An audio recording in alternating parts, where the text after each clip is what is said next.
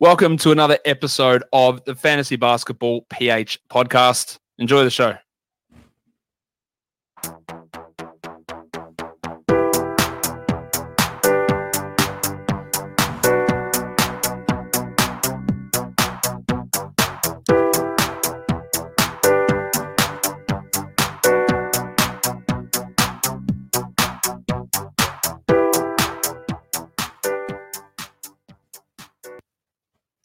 What is up mga paps?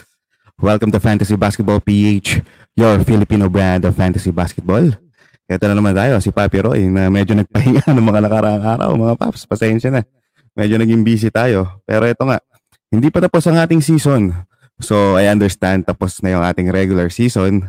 Marami na nag-champion dyan, marami nang umani ng kanilang panalo. Marami ding disappointed. Marami ding na bad trip kasi ang daming changes ng mga players ng mga nakaraang araw, di ba? Pero yung mga bagay na yan yung mga maganda pag-usapan natin. So, moving forward, starting for today, maglalagay tayo ng mga contents, mga review about ano nangyari in this very, very wild season. Ano yung mga natutunan natin? Ano yung mga regrets natin as a GM? Ano ba yung mga magic bunot natin, yung mga players na nagdala sa atin na magandang pag-usapan yan kasi at some point, posible nating magamit yan in the following seasons. Maybe next season, magamit agad natin yung diskarte. O kaya, doon naman sa mga, kasi hindi natin sure next season ba, ganito pa rin na format. So, with several uncertainties, lahat ng matututunan natin, kailangan nating i-absorb, di ba? So, yun yung plano natin in the upcoming days. So, maglalabas pa rin tayo ng mga content, mga pap. Sama-sama pa rin tayo dito. Pag wala kayong ginagawa, every after dinner, maglalabas tayo ng content. So, for today, ang pag-usapan natin na at least for this episode, itong play-in tournament. I understand, isa tayo sa mga naglabas ng unang post about play-in tournament kasi medyo nakalimutan yan ng ng mga GMs for a while. So, medyo napaaga lang yung labas natin. Tanda ko nag-post ako niyan, parang way back pa Kasi naisip ko, before trades, kailangan i-consider mo din yung play-in tournament. Kasi if matatansya mo naman kung sino yung posibleng mapapasok sa play-in tournament. So, ang iniisip ko nun, baka may mga teams na gustong palakasin yung team nila during the trade para hindi sila basta-basta makapasok dun sa play-in tournament or para makahabol sila. So one of the example na feeling ko naging relevant dun sa ating analysis noon is the Chicago Bulls kasi and Orlando Magic as well. So very evident na tinry ng Chicago na makapasok at least sa play-in tournament pero well sinukat sila ngunit nagkulang. So ayun medyo laglag ang mga tropa natin sa Chi-town sa hindi Chinatown sa Chicago town dahil nalaglag nga sila recently. Malaking bagay doon yung kawalan ni Zach LaVine. So I do believe that it could have been different kung nakapaglaro tong si Zach LaVine. Okay, so focus muna tayo dito sa play-in tournament. Reviewin natin. So ito yung mga nakapasok na teams for the playoffs. So syempre nagkapwestuhan na. Pero this season, doon sa mga hindi pa nakakaalam, merong bagong pakulo ang NBA. Actually, naging controversial to nitong mga nakarang araw dahil si Papi Lebron, medyo na bad trip. Parang hindi daw siya bigla agree na may play-in tournament. Pero feeling ko naman, dahil pasok sa play-in tournament ng LA Lakers. So, yun nga yung sinasabi ko or medyo inassume ko during nung trade deadline. Feeling ko kasi hassle siya. I mean, kung GM ako, kung team ako, kung player ako na gusto talaga mag-champion or usually nasa playoffs ako. Para sa akin, if mapupunta ako sa play-in tournament, sobrang hassle niya. Kasi hindi to basta-basta knockout game in a sense, medyo round-robinish style siya. Hindi siya basta-basta pag natalo to, laglag na agad siya. May catch sa kanya kasi makikita nyo nga dito sa ating slide dun sa mga nanonood ng live kasama yung 10th seed and 9th seed, hindi lang siya basta-basta 7th and 8th seed. So ngayon yung matatalo dun sa upper bracket which is the 7th and 8th seed, hindi pa siya agad laglag, lalabanan pa niya yung nanalo doon sa 9 and 10. So in a sense, ano siya hindi siya direct round robin. The goal of this approach is to push teams na maglaro pa as hard as they can hanggang dulo. Parang in a sense, yun yung goal nila eh. Pero yun nga, siguro kaya hindi pa siya sobrang na-accept, at least for this season eh.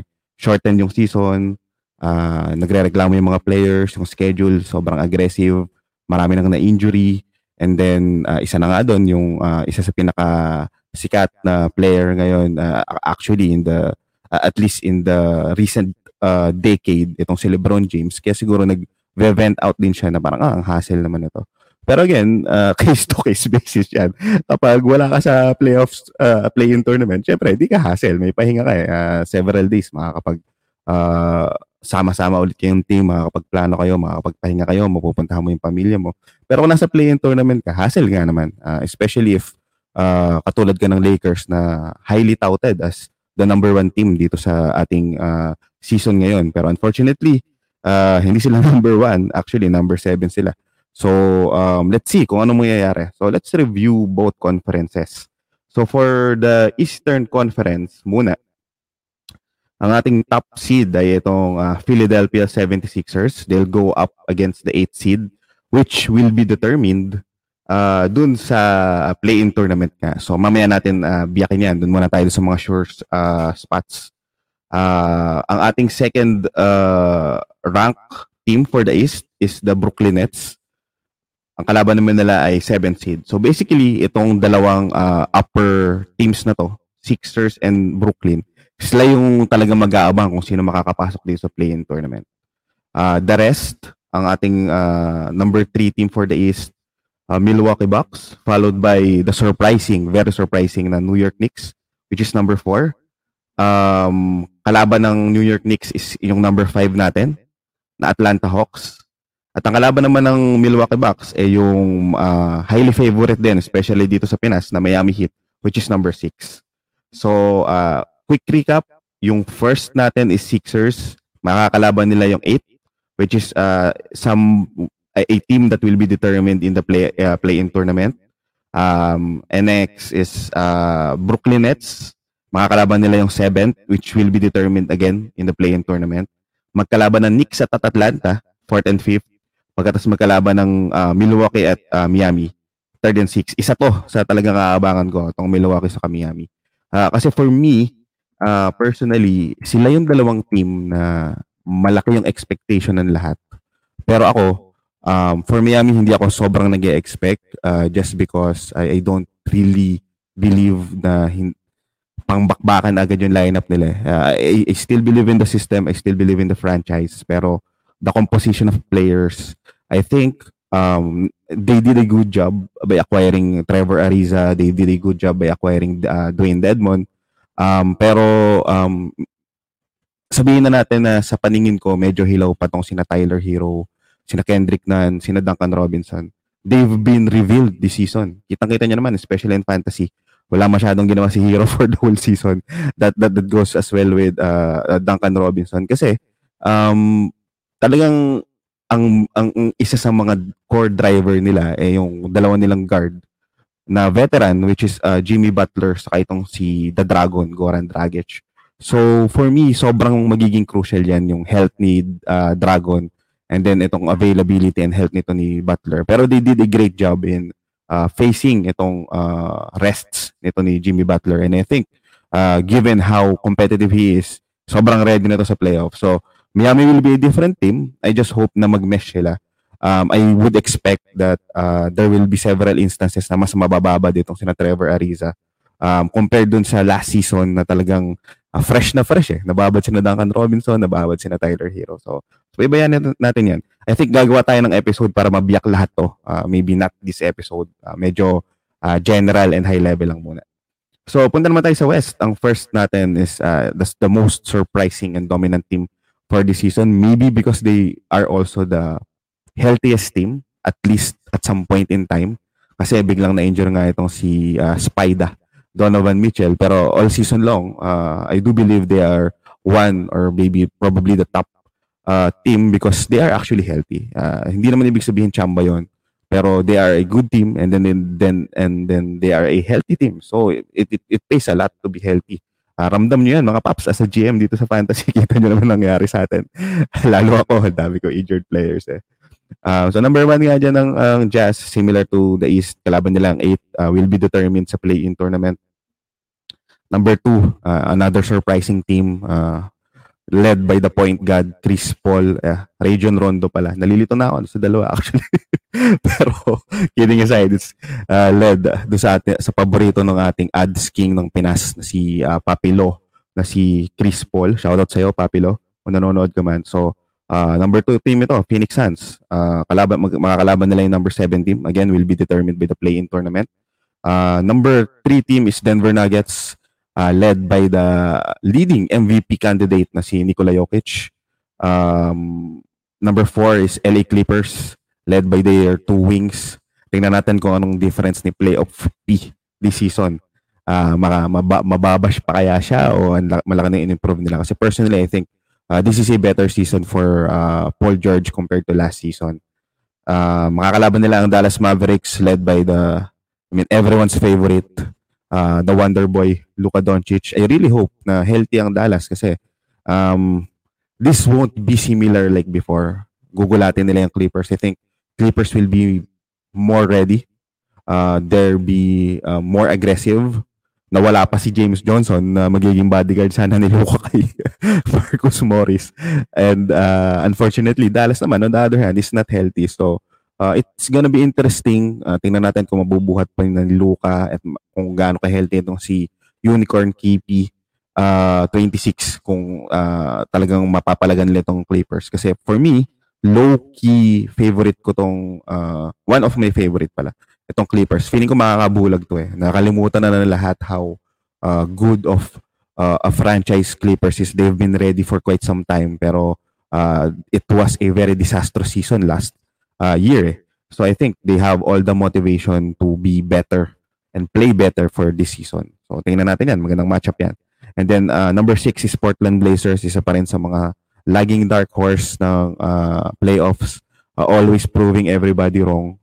Led by doon sa nagligtas ng isang fan last game dahil may fan na nag-comment out kay Damian Lillard na nako, pag hindi kayo naka 42 games, tama ba? 42 games. Mawawala na daw siya ng bahay. So, sabi ni Damian Lillard, got you.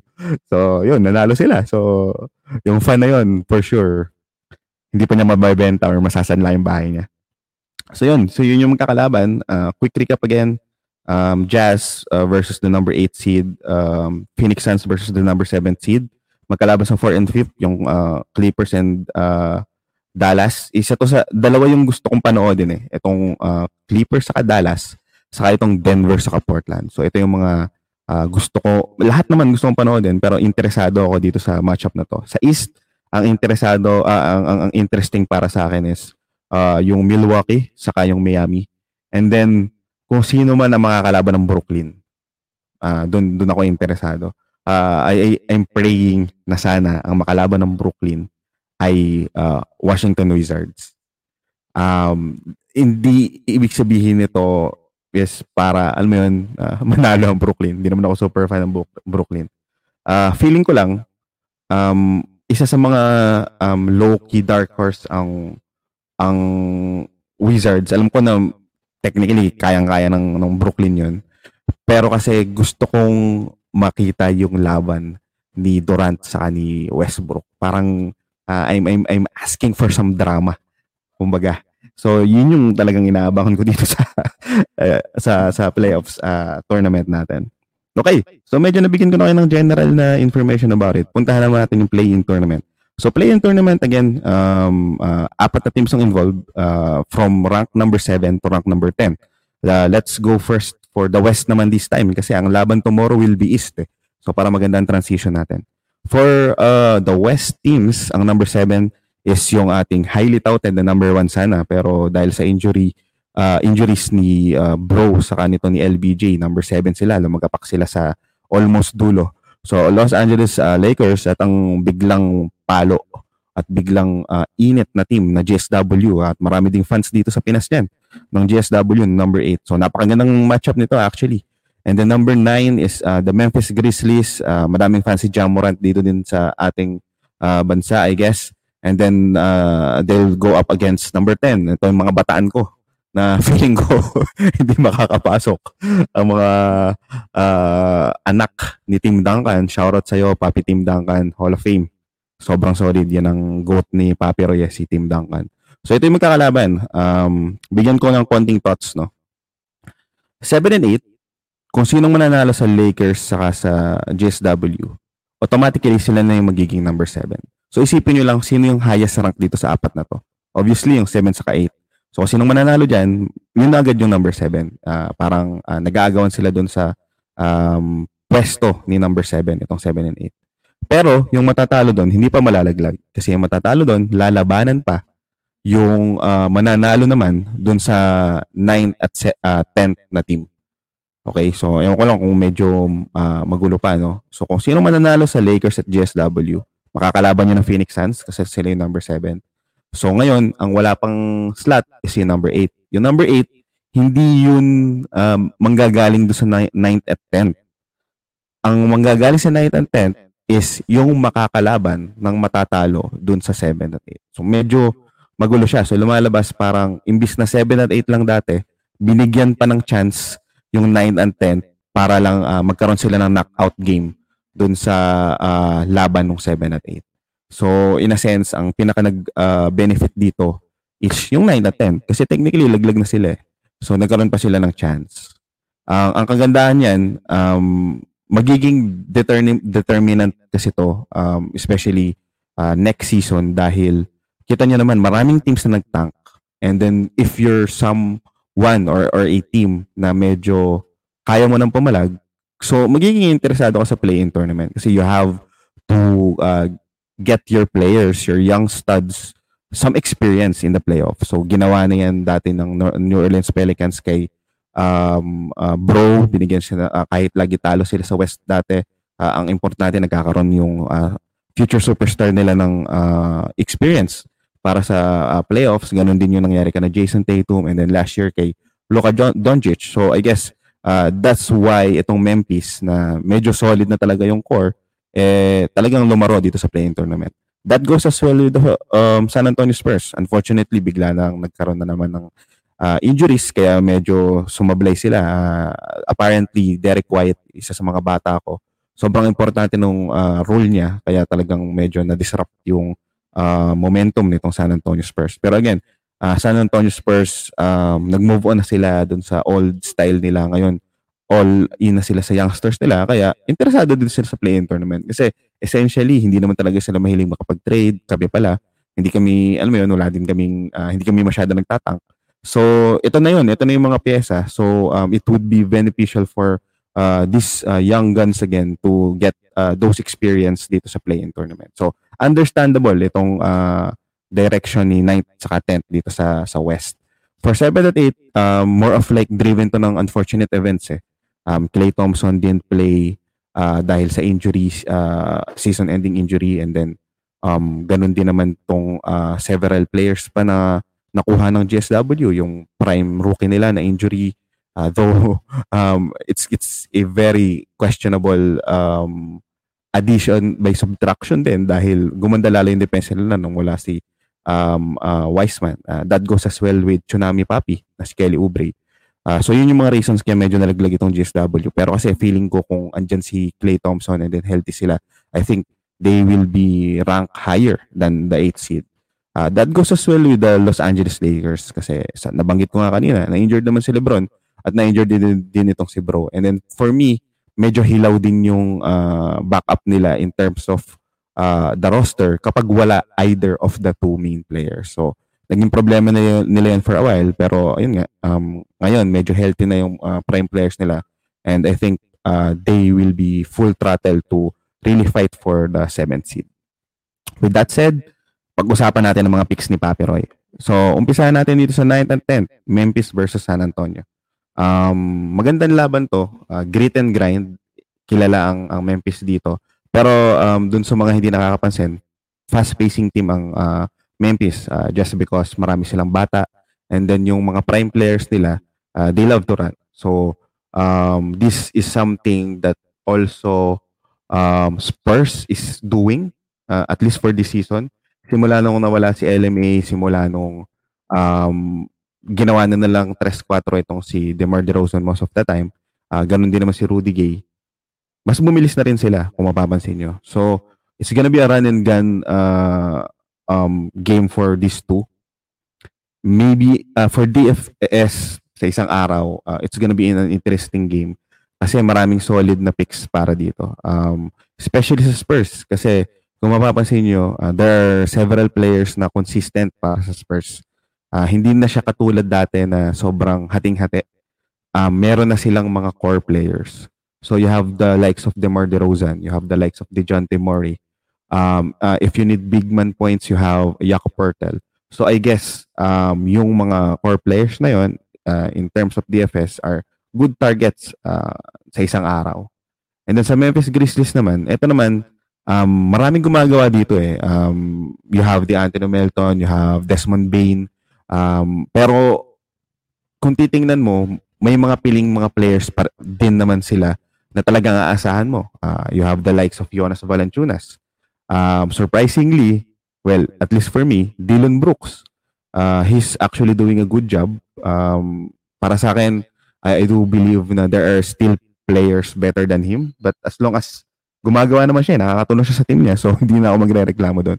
So isa si Dillon Brooks consistently providing value here in the Memphis Grizzlies.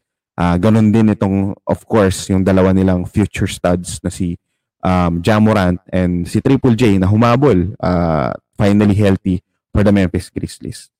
So with that said, sino ang pick ko dito sa dalawa? Personally, bias ako, of course. Siyempre, pipiliin ko na San Antonio Spurs. Pero nung tinry ko din i-analyze, I do think there will be an advantage in terms of the coaching staff.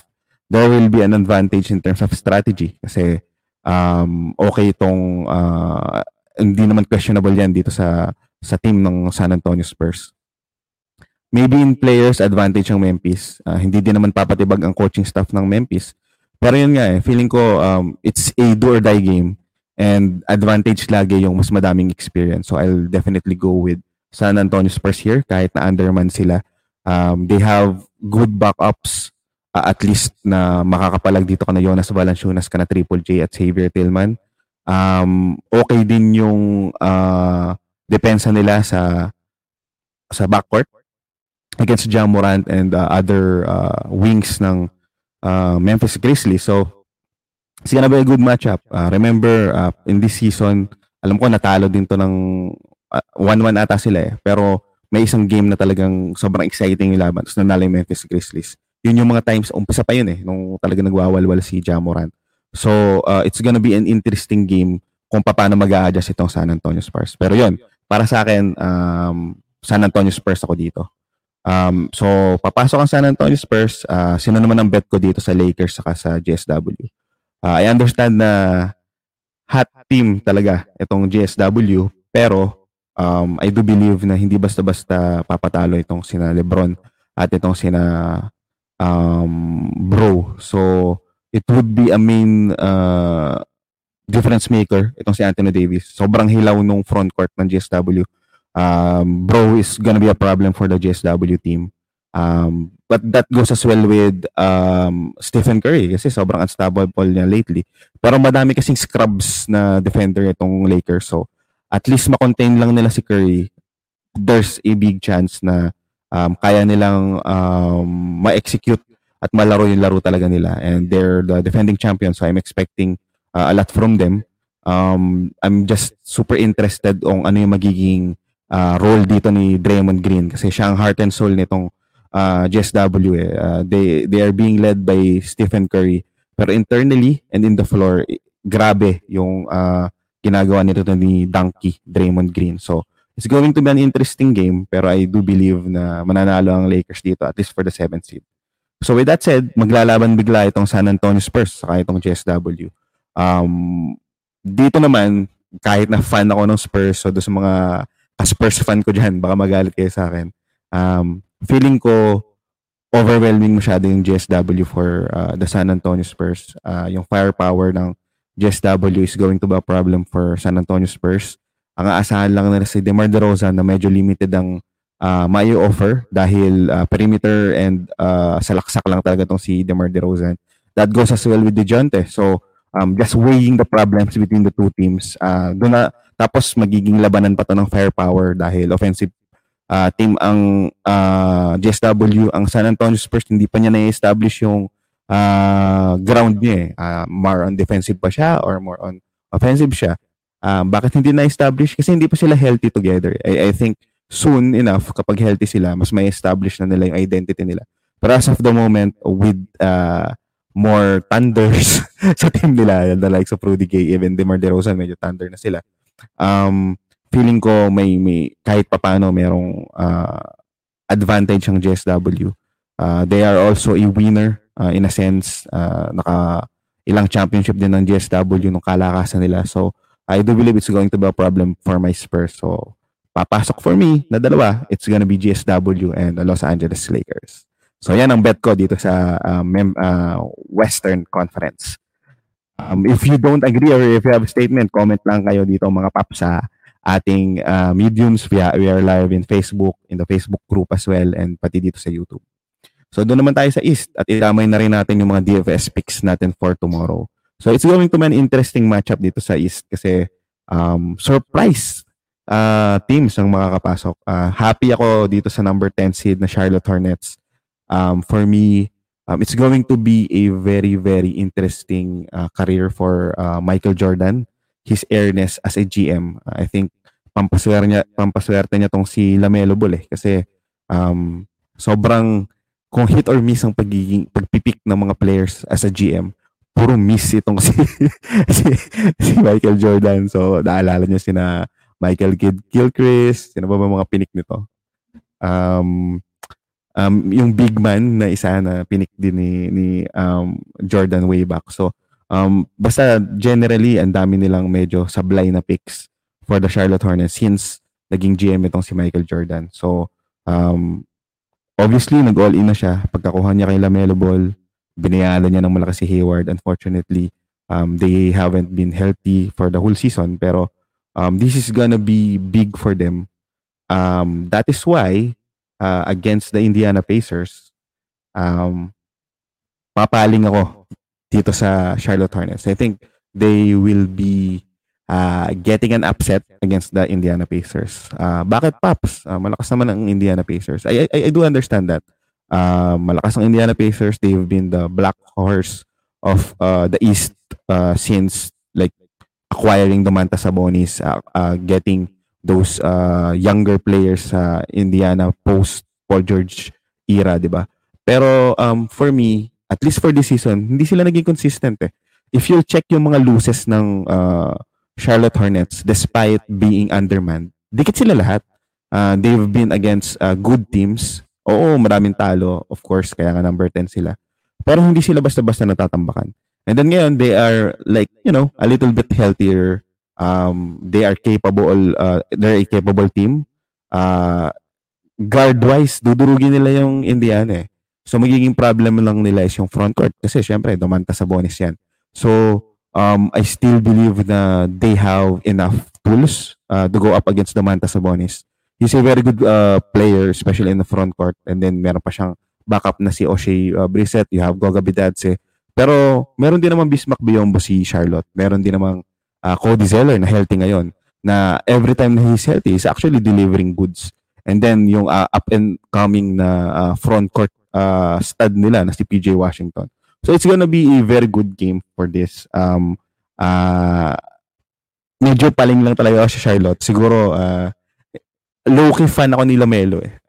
Feeling ko, if mahuhusgahan yung, if kakapagbigay ng statement si LaMelo, I think, personally, this would be it. If he can actually get the Charlotte Hornets past this Indiana team, magiging magandang accomplishment to para kay LaMelo, accomplishment para sa Charlotte as an organization, and for Michael Jordan. So para sa akin, storyline-wise, ang daming incentive for Charlotte to win and then go full it. Hindi naman sobrang lakas ng Indiana Pacers para hindi nila mabulag eh. So, para sa akin, this would be one of the first upset na feeling ko gusto ko kasi maraming favor sa Indiana Pacers. Nakikita ko sa mga posts, nakikita ko sa mga analysis. So ako, I'll go against the green and go with the Charlotte Hornets. Doon naman tayo sa 7 and 8. So, magandang matchup to kasi everybody thinks na malakas ang Boston. Number 7 pa nga sila eh. And for me, there's a reason why West is the better conference. You know why? Kasi ang Eastern Conference, they are very promising conference. You have very good young talents. Pero, young pa sila eh. If you can see how Boston plays, umaasa lang talaga sila kay Jason Tatum sa kay Jaylen Brown. So, with that said, it's not gonna be a cakewalk against the rushing Washington Wizards. You have two vets there, Bradley Beal and Russell Westbrook. Obviously, Boston is a better team, but in the last few games, it's arguable na. Kasi talagang bumubuhat itong si Westbrook sa si Beal. Kaya para sa akin, sobrang interesado din talaga ako dito sa matchup ng Boston kasi matcha-challenge sila for sure. They really need to be healthy as ever. They really need Kemba Walker to step up. They really need Robert Williams to step up, Time Lord, dahil sobrang weird ng rotation ng Wizards, and if you can pound them in the front court, then it's gonna be easy for your wings, the likes of Jason Tatum and Brown, to go up against Westbrook and Beal, di ba? So parang dito papasok for me yung mantra ng show ko ni Sakuragi na whoever controls the rebound, controls the game, di ba? Dito feeling ko, dahil hindi sila parehas na defensive team and then hindi sobrang solid ng bigs nila, feeling ko dun magkakatuloy ito sa bigs kasi they have, both teams have enough scorers. Mas siguro may experience ang Boston as a team, pero as players, solid naman yung core players ng backcourt ng Wizards, which is Beal and Westbrook. So, sobrang interesting niya to the point na yun nga, ang pick ko dyan would be Boston. Bibigay ko yung experience nila. Pero sobrang turn ako dito eh. Parang feeling ko it can go both ways. For some reason, gusto ko magtiwala kay Westbrook sa angas niya. Pero yun nga, gagawin ko na lang munang logical. Titingnan ko dun sa pyesa ng mga players, titingnan ko dun sa rotation, sa coaching staff. So lumalabas, mas umaangat pa rin para sa akin ng Boston Celtics. By a hair for me. Kung meron man pwedeng gumulpi-digulat dito, feeling ko isa ang Wizards dito. Kasi mamaniin sila ng ibang mga team eh. To the point na naman nililimutan nila na sobrang tenured na nito ni Westbrook and then sobrang capable scorer naman ni Bradley Beal. So, tingnan natin ang mangyayari. So, if mananalo dito ang Boston for me, makakalaban nila ang Nets. So, maglalaban is Wizards and Charlotte. And then, with that, feeling ko baka masilat na ng Washington ng Charlotte. Again, it's a matchup between two sort of low-level teams. Pero malaking bagay na meron kang Westbrook sa kabil. Hornets against the Pacers, llamado yung backcourt nila. You have Rozier, you have Devonte Graham. I'm not sure if maglalaro pa tong si Gordon Hayward, pero solid yung backcourt nila kasi sino lang naman yung backcourt nila doon ng Indiana. Ang aasahan nila is si LeVert. Hopefully healthy si Malcolm Brogdon. I understand how good of a role player is TJ McConnell is. Pero, alam mo yun, at this point, dahil parehas mabilis yung tempo tos offensive team, titingnan mo na lang kung sinong pinaka-capable na scorer kapag nagkaroon ng run and gun eh. So, for me, mas maraming scorer itong Hornets. And LaMelo Ball, even as a rookie, is a very crafty player. So, kaya pinili ko yung Hornets. Pero kapag kakalabanan nila lang Washington, it's going to be different. Nangangain ng buhay itong si Westbrook when he's really locked in. So, I think, alam niya to at alam din to ng Washington na posibleng baka ito na yung isa sa mga last run ni Westbrook. and he'll gonna definitely do everything that he can, especially kung matatalo sila sa Boston, di ba? So talagang magkakaroon siya ng motivation to really get fired up. So with that said, ang pipiliin ko naman after picking Boston would be the Washington Wizards. So para sa East, ang picks ko na makakapasok na dalawa, it's gonna be Boston Celtics and Washington Wizards. So nag-post ako earlier, I think yesterday. So kung meron kayong mga thoughts about it, I really would love to see your comments mga paps para makita natin. Hindi naman natin sure pero may kanya-kanya tayong mga timpla, so tingnan natin. And then, before I end this episode, bukas, maglalaro itong Pacers, Charlotte, saka Boston, saka Wizards. So, dun sa mga nagdi-DFS dyan, I think maganda na mag-guard heavy dito sa labanan na to. I'm expecting big game for Kemba Walker. I'm expecting big games from Marcus Smart for the Boston Celtics. I'm also sa frontcourt naman, I really like Robert Williams as well dito sa Boston Celtics. Dito naman sa Washington Wizards, of course, you have Bill and Westbrook, granted na yan. Medyo mahirap pumili ng ibang mga players dito sa Washington. I'm just thinking na maybe it's best for them to give an opportunity to Davis Bertans. So kung mura yung value ni Davis Bertans, I think he's gonna be a value pick kasi malaking bagay na magkakaroon ng solid na space ang Washington Wizards against dito sa Boston Celtics. So, isa siya doon sa iniisip ko na pwedeng magbigay sa iyo ng solid value kung mura siya. Dito naman sa Indiana saka sa Hornets, I really like the backcourt of the Charlotte Hornets here. The likes of LaMelo Ball, Terry Rozier.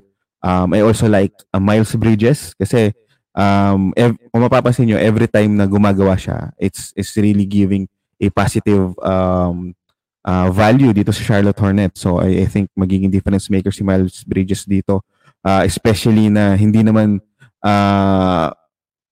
mabigat yung wings ng Pacers. I don't think LeVert is a very good defensive player. That goes as well. Pero okay na offensive player siya. Pero yun nga, alam mo yun. So feeling ko almost matchup wise, okay sila. Ito namang si Miles Bridges is a good role player. Defensively, feeling ko lamang siya kay LeVert. And then, I also think na magiging malaking bagay yung pagtulong niya dun sa front court ng Charlotte Hornets in terms of the rebounding department kasi okay na rebounder din to as a forward dito si Miles Bridges. So, I think okay din si Miles Bridges as a pick here. Surprisingly, depende sa value. Given na si Sabonis ang aasahan ng Indiana Pacers, for sure mabababa ditong si Cody Zeller and ditong si PJ Washington. So, one value pick here could be Cody Zeller kasi PJ can play both 4 and 5. So, I do believe PJ could, slide sometimes sa 4 and then lalo na kung magkaroon siya ng foul trouble against Domantas Sabonis. So, it means more minutes and more opportunity for Cody Zeller. So guys, huwag niyong kalimutan na itong si Cody Zeller is a very good player for his role. Kaya hindi basta-basta itong binibitawan ng Charlotte. Ang problema lang sa kanya, hindi siya healthy lagi every season. So, he's a good defender. He's an active guard. He's a little bit agile compared to other big. So, feeling ko okay siya. And then of course, kapag worst comes to worst, it's gonna be the battle of the bigs na mga malulupit sa block. So it's gonna be Goga Bitadze against Bismack Biyombo, di ba? Pero I think given na sobrang importante ng laro na to, the minutes will be more on the core players. So palong-palo itong mga offensive players ng Charlotte Hornets for me. Watch out for Malcolm Brogdon. Hindi ko pa rin sure kung maglalaro siya o hindi, pero magiging crucial yung role niya. Ang kinakatakot ko lang kasi kay Malcolm Brogdon, if hindi ko pa rin talaga na-check yung health niya. If makakapaglaro siya, he's not with the team for quite some time. So, para sa isang importante na game, he needs some balls to really step up. So, yun ang take ko dyan. Kaya parang mas pipiliin ko yung mga bataan ng Charlotte Hornets. Okay. So, quickly silipin natin itong mga comments natin dito sa comment section. Papi Christian, as always, good evening, Papi. What's up? Salamat sa pagtutok. Facebook yung sir, hindi ko kilala. Okay ba sa akin yung play-in tournament? So, as a fan, okay sa akin kasi, again, yun nga, may added motivation for the 9th and 10th seed to really hindi basta-basta mag-tank na maglaro pa. And then also it gives additional motivation doon naman sa mga nasa taas ng ranking ng teams na hindi mag-petics kasi kita mo, nabadrip nga si Lebron dahil magpe-play in tournament pa siya. So, with this realization, feeling ko next season, iiwasan na talaga nila magkaroon ng play-in tournament. Kasi, hindi mo naman masasabi You're in the NBA league. I understand there are good teams. Pero at any point, at any game, posibleng pumutok yung mga players, mga high caliber players to that could really be best of the best, sabihin na natin, in almost every league. Maybe arguable sa EuroLeague kasi madaming magagaling sa EuroLeague. Pero in terms of the holistic approach, highest performer pa rin in terms of basketball ang nasa NBA. So, kahit nakulelat na team yan, pwede ka niyan masilat. Kaya, naiintindihan ko yung frustration talaga ni Lebron. Dapat lang siya ma-frustrate kasi pwede talaga silang masilat dito. Pag na-knockout sila ng GSW, pagkatapos nakapasok, either man itong Spurs saka Memphis, feeling ko may tulog pa rin sila kahit na champ sila. Kasi alam mo yun, they haven't played together for quite some time and questionable yung health nila. Pagkatapos, kung makakapasok pa ang Memphis, tapos natalo ng GSW ang Lakers, mas mabigat ang Memphis in terms of yung supporting cast. So, magiging problema para sa Lakers yan. I mean, kung i-foresee ng Lakers, di ba? So, naiintindihan ko talaga kaya bad trip itong si Lebron. Pero, yung argument kasi niya, weird Kasi, the whole season long, wala siyang take para sa play-in tournament. Nung involved na sila, saka lang siya nagkaroon ng ganyang take. Pero yun nga, just to answer the question, for me, okay naman ako para sa kanya. It gives something different. It offers additional angle dun sa playoff na susubaybayan ng mga tao. It hones kung ano yung direction ng mga team. Magtatangka ka ba? Maaasa ka ba dun sa rookie draft? O okay ka na sa core mo? O gagawin mo ba ang lahat para makapasok this playoff? So nagkaroon ng additional level for the GMs and the owners ng team to decide kung ano yung direction ng teams nila. So para sa akin, it gives more flavor. So mas gusto ko yun para hindi dull yung playoffs natin and then yung standings natin dito sa NBA. Papi Eugene, shoutout sa'yo. Maglalaban na parehong bata ko sa Sabonis at PJ Wash. So, in terms of dynasty, isa sa mga solid na player itong si PJ Wash. Kita niyo naman, defensively, kaya niya mag-provide. Offensively, ang laki ng improve niya, especially in percentages. Kasi last season, black hole to si PJ Wash ang baba ng field goal percentages pagkatapos pati free throw niya hindi din solid. So, given yung improvement niya, tapos na-maintain pa niya yung defensive numbers niya, future looks bright dito kay PJ Washington in terms of dynasty value. Kaso, the question is, how long will he be the center of the team? Kasi he really plays well when he is in the 5 spot.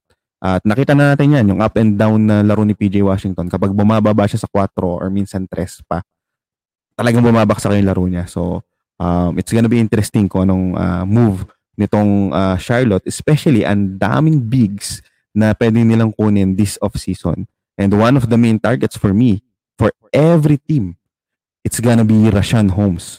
So, hindi ko tatanggihan si Rashawn Holmes kung mapupunta sa akin yan. So, abangan natin ito kay PJ Wash. And Sabonis, as usual, katulad ng airpot niya, sobrang solid talaga. Yung airpot niya na si Arvidas, nasa top 10 best player, favorite players ko yan, si Arvidas Sabonis. Late lang siya napunta sa NBA, pero he really is a very, very good big. One of the, players that pave way for the games of like Jokic, Nurkic, yung mga players na naging dynamic na laro kahit na malalaki. Isa si Arvidas Sabonis na sa nag-pave way na ang Euro pala ay nakakapag-offer ng ganitong skill, kaya sobrang solid yan. Siguro ang i-improve lang ni Domantas Sabonis is yung defensive game niya. He was never known for that. And then syempre more polishing on outside threat kasi ngayon lahat ng players tumitira na. Pero in terms of rebound, inside presence, sobrang solid talaga nito ng Sabonis. Sa fantasy, hindi siya highly picked kasi nga may deficiencies siya as a big. If you want a big in fantasy, sobrang importante na mabibigyan ka niyan consistently ng defensive stats din eh. So yun yung butas ni Sabonis kaya hindi pa siya nag-verge dun sa first round value or even early second round value. So nag-stay pa rin siya dun sa mid to late second round value. Pero depending on the build, kasi kung okay naman yung build mo, tapos kaya mo naman kunin yung block sa ibang player, I think tataas yung value nito sa Sabonis. Pero very good, sobrang solid ng mga bata mo, Papi Eugene. Magandang subaybayan yan. Papi Christian, yun. Thank you din. So, ayun mga Paps, I hope you like this episode. Medyo konting kwentuhan lang about the playoff tournament. Play-in tournament pala rather. And then sa mga upcoming episodes, ganito lang din. Kwentuhan lang tayo mga Paps. So, I'll be guesting several personalities. So, yung mga nag-champion dun sa paliga ng FBPH, magiging guest natin yan over the weekend. Wait pala. Meron pala. Nalimutan ko. Meron pala akong slide yan. So, yan. Sa mga nanonood ngayon. So, sabi ko nga doon sa aking post, mainit na ang panahon. Papainitin pa natin kasi mag-guest itong si Miss Nikki De Los Reyes sa atin. Dahil sobrang curious niya kung ano ba tong DFS, ano ba tong Rebanse. And as a fan of basketball din, gusto din niyang parang maging representative ng pangkalahatan na, alam mo yun, pag-uusapan natin, baka meron siyang tanong na similar sa inyo. Masasagot natin yan doon sa episode natin this coming Friday about DFS and about Rebanse, which is the DFS app na gawang Pinoy at para sa Pinoy. Another several episodes na abangan natin sa upcoming days is ito na nga yung fantasy basketball this season, yung aftermath. So mag-guest tayo ng mga nag-champion na, pag-uusapan natin ano yung mga regrets natin this season, ano yung mga magic bunot natin, ano yung mga nag-work. So ite-take note natin yan kasi baka magamit natin yan next season. Pag-usapan din natin yung IL Plus. Solid ba na gamitin to next season? Ano ba na itulong nito this season? So yan yung mga pag-uusapan natin dun sa ating aftermath. Yun nga, Revanse DFS 101 sa Friday with Miss Nikki De Los Reyes. And then meron din tayong Fantasy Basketball Awardees. So probably ang guest natin dyan si Mr. Taco ng Daily Sporting. So we most likely by Saturday or Sunday ng umaga makakabisita dito si Mr. Taco ulit. Usual guest natin yan. FBPH Roundtable, mag-guest tayo ng mga kaibigan natin, mga kapantasya natin. At kung nakikinig ka at interesado ka, sabihan mo lang ako na mag-guest. Pag-usapan natin, sino ba dapat maging, sino ang better or highest rank na MVP candidate this season. Yung mga ganyan. Sa roundtable, meron tayong specific na topic. Upuan natin yan. Kung fan ka ni Embiid, fan ka ni Curry, fan ka ni tawag dito, Jokic, pag-usapan natin, ilaban nyo yung mga manok nyo.